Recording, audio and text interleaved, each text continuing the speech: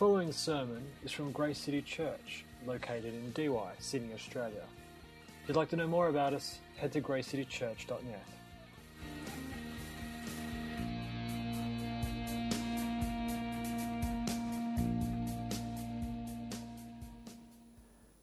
Okay, there's lots said today about attention spans. Let's see if you can give me your full attention while the offering's going round. Okay, that's a challenge for you. Okay, and so I'm going to speak today on the subject of what elders are, because we're going to appoint some at the end. As you know, it's a tremendous opportunity for this church to do that. And when I was here 18 months ago, this was the target that we would prepare during this 18 months for elders to come and take responsibility for this church. So, now, when we were praying before the meeting, Mike prayed and said, I'm sure David's preached this and done this many times.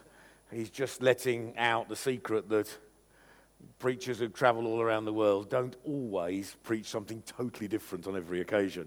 I know that comes as an absolute shock to most of you. But it is true, because one of the things that I have the privilege of doing is praying for elders in churches in all sorts of different contexts. And that's a wonderful thing to do. And one of the ones I did recently, which was quite a challenge to actually run the service, because we ran it in 4 languages and everything had to be translated 3 times, that means, because I was speaking in English. But it was in a place called Yalova in Turkey, where we have an absolutely amazing church. And that church has 3 congregations according to language group, because there's no other way of doing it. We proved in that meeting when I was appointing elders, you couldn't translate into 3 languages from the front every time. And but it was a tremendous opportunity. The church has a Turkish-speaking congregation. It has a Farsi-speaking congregation amongst Iranian refugees. And it has a Arabic-speaking congregation amongst Iraqi and Syrian refugees, many of whom come to Christ fairly recently. So that was a tremendous privilege. We appointed elders they were elders of the whole church, but actually they had to work, obviously, in their language group. It's the only way you could do it. It was also tremendous because one of the people I appointed for the Turkish congregation, I don't know how well you know Paul's letter to the Romans, but at the end of it, he's greeting all sorts of friends of his, and he said, greet, and I can't even remember the guy's name, but greet who was the first convert to Christ in the province of Asia. And we prayed into eldership someone who was the first convert to Christ ever in the province of Yalova, because it's a big province as well as a city. Isn't that tremendous? Okay, and so appointing elders, therefore, is very exciting, especially in all the sort of context that I'm privileged to do that. Well, what I'm going to do is do a little bit of teaching about eldership, what it was in the New Testament, and how it works in today's context. First of all, though, I'll tell a story from the Word of God. As you know, I usually tell a story from around the world and a story from the Word of God. That's how I preach. Well, 2 guys called Paul and Barnabas had been sent out from a church in a place called Antioch, now called Antakya, in eastern Turkey on the Syrian border. And they were sent out to preach the gospel in other places and start churches there. Well, they first went to Cyprus, which is pretty logical because Barnabas was a Cypriot. So good to go back to your home place first. Then they went by boat from Cyprus. I know it's the other side of the world for you, but for guys I'm often preaching this to, they go on holiday there, okay? So they recognize all these places. But to a place called Perga on the Mediterranean coast of Turkey, then inland into central Turkey to a region called Galatia, and preached in a number of churches there. It was an exciting tour. In one place, always very confusing in the book of Acts because it's also called Antioch, but it's called Pisidian Antioch, just to avoid confusion, which I'm sure you're glad you heard that this morning. Okay, he preached there, and the whole city, it says, turned out to hear him the next week. And some of the Jewish leaders in the city opposed them, stirred up the authorities, and Paul and Barnabas were expelled. And I love this, leaders were expelled, but it says, but the disciples were filled with joy and the Holy Spirit. Okay? Not because their leaders were expelled, but at least something had really happened in that place. Then went to Iconium, a place called Konya now. Scylla and I have been there. It's one of the darkest places I know. I don't think there's any believers there. In central Turkey, many miracles. Again, city divided and had to flee again. They went to Lystra, been there, but it's just a little mound of earth in the ground because there's no town there anymore. And a lame man was healed, and superstitious people thought the Greek gods had come in human form and started to worship Paul and Barnabas, who had to stop them. The Jews then came from Pisidian Antioch, stirred up the city against them, with the result that Paul was stoned. It was pretty exciting stuff. Okay, this is the context of the first elder's appointment in the whole of the New Testament. Okay. They thought Paul was dead. The believers gathered around him, but he got up and then went to a place called Derbe to preach. However, these new churches needed establishing. Great things had happened. Loads of people had been saved. Amazing miracles had taken place. Stonings had taken place. But these new believers needed establishing.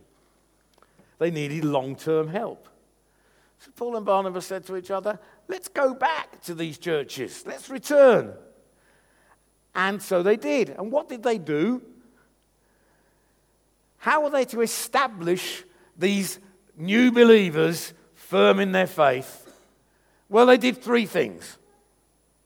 Firstly, they confirmed the outline of apostolic doctrine, which they called the faith. Doesn't mean faith that we have in Jesus, which is obviously very important as well, but the Bible also speaks about the faith, which is the outline of truth that they taught them. So they reminded them about that, because that needs doing every time to establish people. The second thing they did, which was really good news, and if you don't do this, you aren't establishing a church properly. They said, through many difficulties, we enter the kingdom of God. If churches don't know that, even in consumerist West, of course, when I preach that in the East, or places where there's persecution, of course they need to hear that. But we need to hear it as well, because even in our consumerist mentality, the Christian life is not a bed of roses. It is through many difficulties that we enter the kingdom of God. You must know that, otherwise you won't be well established. You understand? And then thirdly, they appointed elders in every place. So those are the three things needed for churches to be well established. Whether it's a new church in Turkey with 3 languages, or whether it's a well-established church on the western beaches where nobody has any problems, they still need those 3 things, because there are problems here. You need establishing in the faith. Keep reminding of it. You need to know that through many difficulties you enter the kingdom. And thirdly, you need elders to care for you and be like fathers and be a guard upon the church. Okay. So, that's what happened. I'll read it to you now. After preaching the good news in Derbe and making many disciples, Paul and Barnabas returned to Lystra, Iconium, and Antioch of Pisidia, where they strengthened the believers. They encouraged them, these three things, to continue in the faith, reminding them that we must suffer many hardships to enter the kingdom of God. Paul and Barnabas also appointed elders in every church. With prayer and fasting, they turned the elders over to the care of the Lord in whom they had put their trust. Because in the end, it's the Lord that guards the church. Elders are in his care, as the whole church is. Not even in the apostles' care. We do care for the churches. But in the end, he committed them to the Lord in whom they'd put their trust. Okay, that was what was most needed. It was a team of elders. Never in the New Testament is just one pastor appointed. That's a more recent development. And as I say, they were committed to the Lord because it is the Lord who will guide them, protect them, and to whom they're accountable for the church and their service in it. It's tough being an elder. The Bible says you have to give an account. Who to? God. Okay? You have to give an account for your own life. Elders have to give an account for the way they've guarded the whole church. Okay? So it's tough.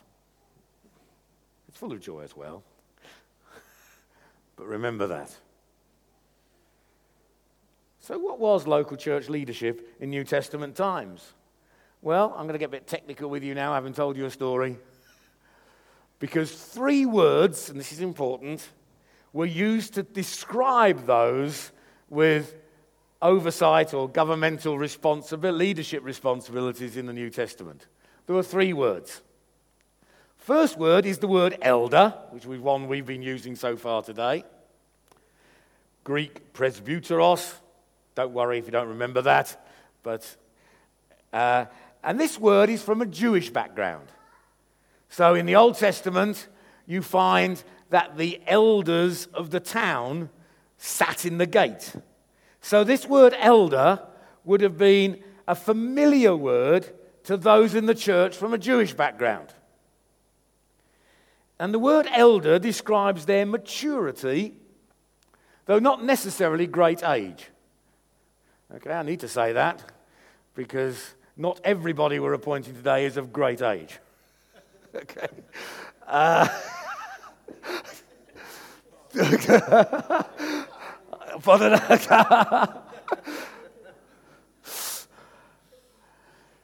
But it's not a question of great age, because Timothy was actually functioning like a lead elder in Ephesus at one time and was appointing other elders. And Paul says at the same time to him, don't let anyone look down on you because you're young. Okay? So it's not of great age, but it is of maturity. And elders also describe the respect that they would have in the whole community. Respect is a very, very important word in sort of Eastern churches. We sort of forget about that in the West when everything's very relaxed. But they are people of respect in the community. Secondly, they are called overseers. And the Greek word for that is episkopos, from which we get our word bishop. But don't worry too much about that, because episkopos, or overseer, was not a religious word. It was a word from a recognized secular term describing a manager or a senior city official. And that was of Greek origin. It was deliberately not a religious word, which is unfortunate what's happened to it since. But it was deliberately not a religious word and demonstrates the management and leadership of the entire community in a way that the Greeks would have understood from their background. Okay? And the word overseer, if elder describes maturity, overseer describes the ability given by God. It says the Holy Spirit makes them overseers. That means the Holy Spirit has given them the required gifts and anointing to govern, lead, and make good decisions. Okay? Now, in one sense, we're appointing new elders. In another sense, we're not. Okay? So, I'll explain this a bit later. But what we're doing is recognizing what the Holy Spirit has done. Okay? Because the Holy Spirit does it. Then the third word is the word shepherd or pastor, Greek poimen. Now it's usually used as a verb, do shepherding, although sometimes translated be shepherds. And the word shepherd explains the function of the elders and the way they function, the manner of their function. Okay? So they are caring for the flock. That's the first thing. The first thing for elders, although they get involved in strategy, the first thing isn't strategy. The first thing is shepherding and caring. Now, involved in shepherding is taking the flock to good green pastures. So it does involve direction, but the essence is it's caring for the flock. That's first. Okay? Now, these three words are quite evidently used to describe the same people. Because in Acts chapter 20, it says this: "From Miletus, Paul sent to Ephesus for the elders of the church." Who's he sent for? The elders. And then he says to them, "Keep watch over yourselves and all the flock of which the Holy Spirit has made you overseers," or episkopoi. Okay. Then it says, "Be shepherds of the church of God, which he bought with his own blood." So it's very, very clear from the Bible, and I could give other scriptures as well, that those three people are the same people. They are elders, they are overseers, and they are shepherds. Okay. What do they do then? Well, in the Bible, the function of elders, overseers, shepherds is, as I've said, to rule or lead and manage. It says in 1 Timothy 5 verse 17, able to handle the complexities of church life. It also means they do it as a team. You know, elders lead a church, not one person. Sometimes we use language like, I don't know whether you do, Mike leads the church. No, elders lead the church. Mike leads the eldership team. Do you understand? It's important. Okay. Secondly, to teach. In 1 Timothy 3 verse 2, in Titus, correct wrong doctrine. Now, it doesn't mean, because this could confuse us if we're not careful, it doesn't mean they're the only teachers. Okay, and some of you who have been to some of the other meetings I've been at will know that I don't believe that. Okay, those that teach are those that have the gift to teach. But the elders are responsible for the doctrine that's taught, so that they can discern what is wrong. And it doesn't mean every elder has to have a public teaching gift either. But they can all teach in some context or other, and they understand truth. Then to shepherd, as I said before, that involves care and direction and is relational. It's a family relationship. The church is an extension of a family. It is a family relationship. And then finally, to pray for the sick. James, who speaks very clearly on these sort of things, he sort of makes everything so easy. He just says, anyone happy? Sing. Anyone in trouble? Pray. Anyone sick? Call the elders of the church to anoint you with oil. Isn't that simple? Are you happy? Sing. Okay? You in trouble? Pray. If you're sick, call the elders of the church to anoint you with oil. Again, that doesn't mean only the elders have gifts of healing, because gifts of healing are in the whole body.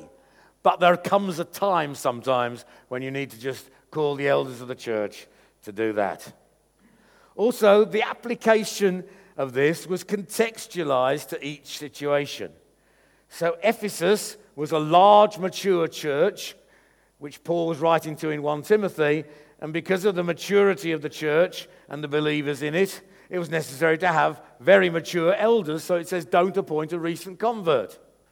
However, in Crete, where Paul writes to Titus about, it doesn't say not a recent convert, because everybody in Crete was a recent convert.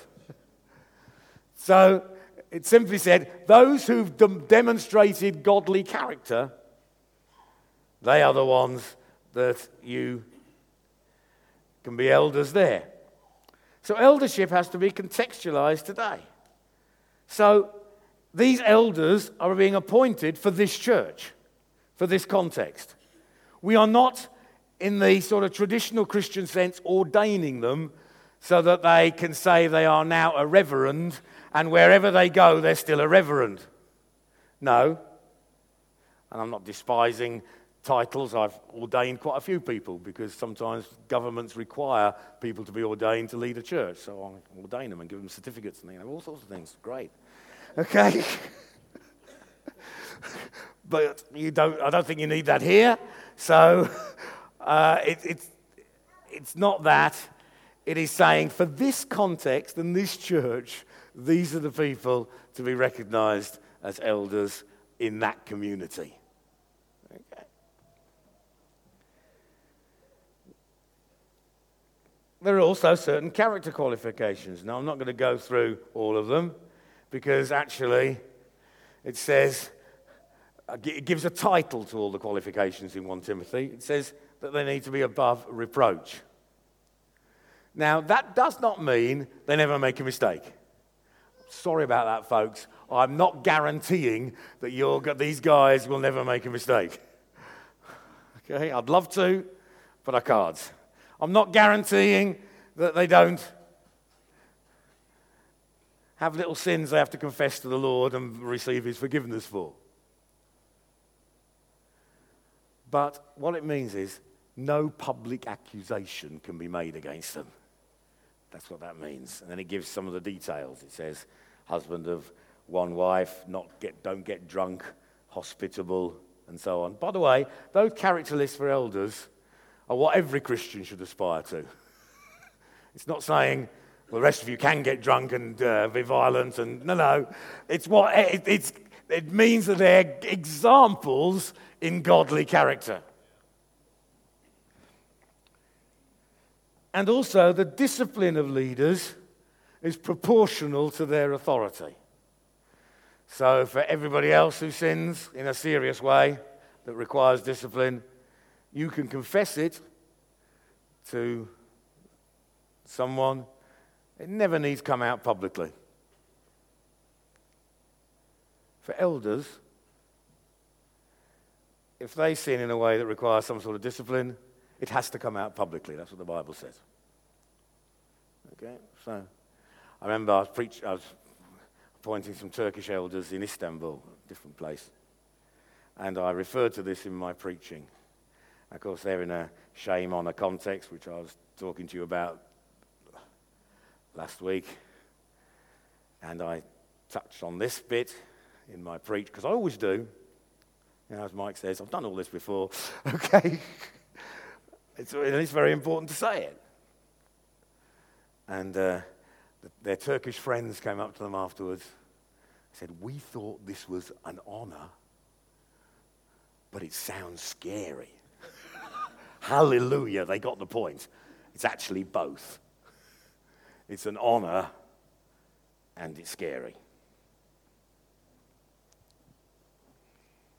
So, how are elders recognized? Well, in three things. Firstly, the call, appointing, and anointing of God. Okay, the Holy Spirit has appointed you elders, so we recognize that anointing.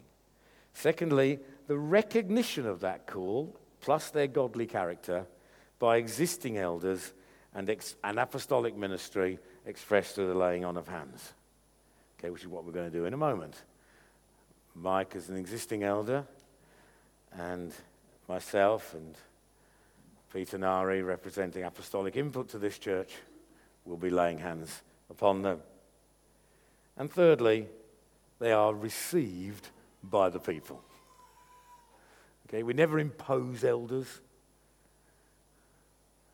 They're received by the people. That's why we announce in advance what we're going to do.